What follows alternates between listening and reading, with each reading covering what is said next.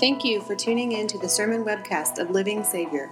We are one church serving in 2 locations, Asheville and Hendersonville, North Carolina. For more information, go to lsavior.org. The lesson is the baptism of our Lord Jesus. You and your Sunday school teacher have just read through St. Mark's account here. During the lesson, the teacher made sure you also heard the details from St. Matthew and St. Luke. Now the teacher's handed you a large sheet of white paper, one of those 11 by 17 sheets, box of crayons within arm's reach, sketching pencils if you prefer. She says, draw what you see. One of your classmates starts whining. He'd rather color between the lines of what somebody else has imagined, but eventually everybody gets started because, well, there's no snack unless everybody has drawn their picture. So what are you going to include in your drawing? What do you see? Well, there's John, of course. Unruly hair and gnarly beard and camel's hair clothing and a leather belt around his waist. You got to make John kind of skinny. Aren't a lot of calories in a diet of locusts and wild honey. There's the flowing water of the Jordan River, palm trees on each side. Crowd of people standing nearby, some of them also in the water with John. And standing at the center of your drawing is a 30-year-old man, Jesus of Nazareth. Of course, by this time, you've had to reach a decision. Are you going to show the baptism itself? Then there's John holding a large seashell and pouring water over the top of Jesus' head. Your Jordan River is not very deep. Or you have the two of them in a deep pool, and Jesus is waist deep and soaking wet as he was momentarily buried in the water and then raised out of it. Or are you going to show what happens afterwards? Then you have to have a dove fluttering down to land on Jesus' shoulder. And you have to show the sky being torn open like a giant bed sheet. And as the sky opens up, you draw sound waves coming down and maybe even the words the Heavenly Father announces, "This is my Son whom I love. With him I am well pleased." The Sunday school time runs out as your teacher hands out the goldfish crackers and tell you how good it was to have you in her class. She collects everybody's drawing without explaining. The following Sunday you find out why. The following Sunday you get your drawing back, but only after you have spent some time reading from St. Paul's epistle to the Romans. In fact, this following Sunday you read Romans 6, 1-11. You discuss it with your teacher. Questions asked, questions answered. The teacher says, "Now keep your Bible open to that passage and see what I've done," she asks. "I've taped another big white blank sheet of paper alongside your drawing of Jesus' baptism. On that big white blank sheet," she says, I want you to draw what your own baptism means today." One of your classmates starts whining again. He'd still rather color between the lines of what somebody else has imagined, but eventually everybody has to start because, well, otherwise no snack. So what are you going to draw this time? Well, you write at the top what my own baptism means today. And you look across the table and your classmate Josh is already into it. He shows himself with a bath towel wrapped around the top of his head.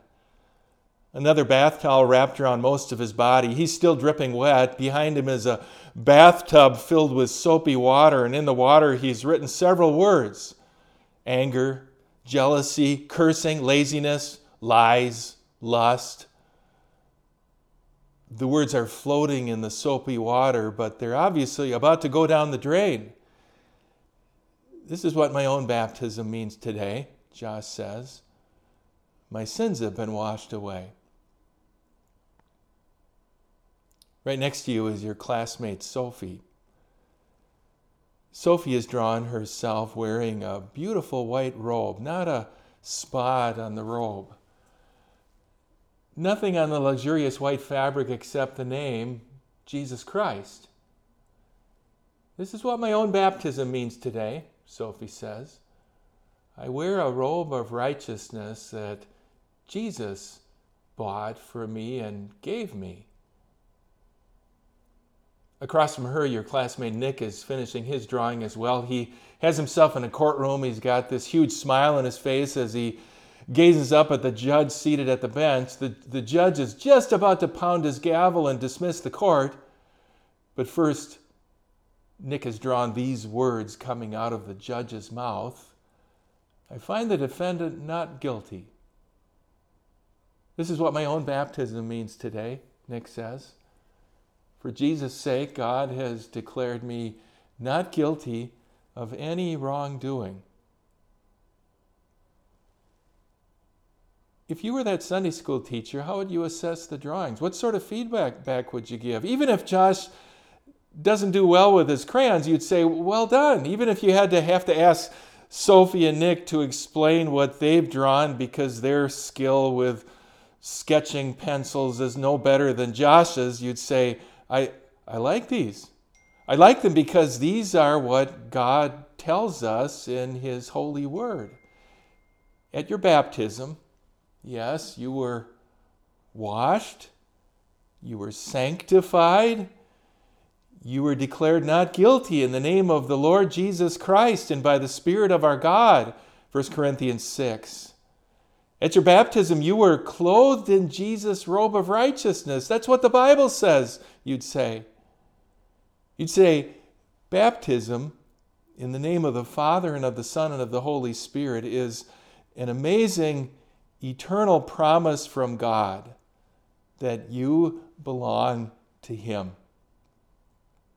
Your baptism is all good news. But there's something more, isn't there?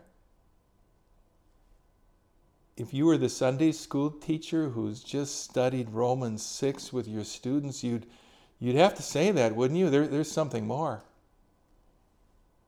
And even if you haven't been in a Sunday school classroom for decades, along with me, you're reading Romans 6 today, and here it is. Something more that your baptism means to you today. Would you kindly turn with me to that passage? In the worship folder, it's on page 7 in your Bible. Again, the start of Romans 6. As you're turning to it, let me remind you that the Apostle Paul loves to tell about the grace of baptism, the grace of forgiveness, the grace that the gift of faith is, the grace that for Jesus' sake none of us stands condemned in God's courtroom. But then he's got to ask what many people do ask about grace. Should I keep lying so that I might experience more grace? Should you keep cursing so God can forgive you more? Should the baptized keep abusing alcohol? Should all their worries keep silencing and contradicting their prayers? Should they keep being angry at other people because those other people are so bad? Should they keep giving in to anger? Shall we keep on sinning so that grace may increase? Absolutely not. And here's why. Because we are those who have died to sin. How can we go on living in it any longer? And when did you and I die to sin? Go back to Jesus' baptism. Jesus' baptism was done with water in keeping with God's command. But for him, it wasn't a washing away of sin. Jesus personally didn't need that. For him, it wasn't a robe of righteousness given to him or a not guilty verdict. He didn't need either of those. He already was righteous and not guilty. No, baptism for the Son of God included a public announcement by God the Father. I'm well pleased with my Son. I'm pleased with what he's been, and I'm especially pleased with what he is about to do. Baptism for the Son of God was a public indication that the Holy Spirit would accompany him and approve him and even strengthen him for the task ahead, for resisting the devil's temptations and remaining without sin, for proclaiming God's gracious kingdom, for showing God's compassion and power with his miracles, and especially for taking our sins upon himself and dying with them and being buried with them. So when did you and I die to sin? When Jesus Christ died on the cross and when he was buried. How did that become my personal reality and yours? When we were baptized. The apostle asks, don't you know that all of us who were baptized into Christ Jesus were baptized into his death? With all our anger, jealousy, and cursing, with all our laziness, lies, and lust, with all our self-abuse, worries, and impure desires, we were therefore buried with him through baptism into death, in order that, get this, in order that just as Christ was raised from the dead through the glory of the Father, we too may live a new life. Your baptism joined you to Jesus Christ. It joined you to his death and burial to sin. It joined you to his resurrection to a new life. Indeed, we who have sinned, I'll be more careful reading this. Indeed, since we have been united with him in a death like his, we will certainly also be united with him in a resurrection like his. Of course, right here, the apostle isn't writing so much about your resurrection to eternal life on Judgment Day. No, here he's especially telling you that at your baptism, you were joined to Christ and raised to a new way of living every day of your life, including today. Okay, I got to concede something. There are certain passages in Paul's epistle to the Romans you need to read several times in order to appreciate them. Perhaps today you haven't had the chance to read through Romans 6 several times, but I'm sure you can see this. Matter of fact, you could probably pick up a box of crayons or sketching pencils, and you could start drawing this. On one side of your drawing, there's you. On the other side, there's Jesus. And there's the connection made. What? With arrows, with something that ties you to him. Here's the point. Here's what you need to see. By baptism, you've been joined to Jesus Christ. By baptism, your baptism, you've been joined to Jesus Christ. By baptism, you've been joined to his death on the cross. Jesus was crucified. Your old sinful nature was crucified. That sinful nature, also known as the old self, can be a cruel master. He could lead you to do and say and think all sorts of terrible things, and then afterwards turn around and accuse you with your own conscience. But the sinful flesh does not control you. Your old self does not direct everything you say, think, and do. Your sinful nature got crucified when Christ was crucified. And he gets crucified all over again every time you return to what occurred at your baptism. By your baptism, you've been joined to Christ. By your baptism, you've been joined to his resurrection. Paul's words here. Now, if we died with Christ, we believe we will also live with him. For we know that since Christ was raised from the dead, he cannot die again. Death no longer has mastery over him. The death he died to sin once for all. But the life he lives to God. So also you. By baptism, you've been joined to Christ's resurrection. In the same way, count yourselves dead to sin, but alive to God in Christ Jesus. Joined to Jesus Christ at your baptism, you live to serve God. So do I. Joined to Jesus Christ at your baptism, you live to measure the words you speak before they come out of your mouth. So do I. Joined to Jesus Christ at your baptism, you live to be patient with your fellow sinners and to forgive them. So do I.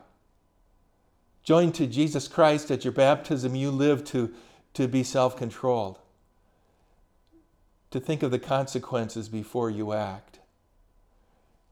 So do I. Joined to Jesus Christ at your baptism, you live to listen carefully to the Heavenly Father's promises to bless and keep his children, and to share those promises for encouraging others. So do I. Joined to Jesus Christ at your baptism, you live with the strength of Christ, the power of Christ, the love of Christ, the mercy of Christ, the grace of Christ. So do I. What does your baptism mean for you today? I'm sure each of you, given the opportunity, could add to what I've said and do so in keeping with God's Word. But when you do that, and when you reflect on your private baptism on a daily basis, be sure to include Romans 6. What Jesus has done for you, you're right there with him. Who he is, you're right there at his side. What he does for you, for your future days on earth and in heaven itself, you're connected to him 100%. Praise God, I've been baptized. So have you. By baptism, each of us has been joined to Jesus Christ. Amen.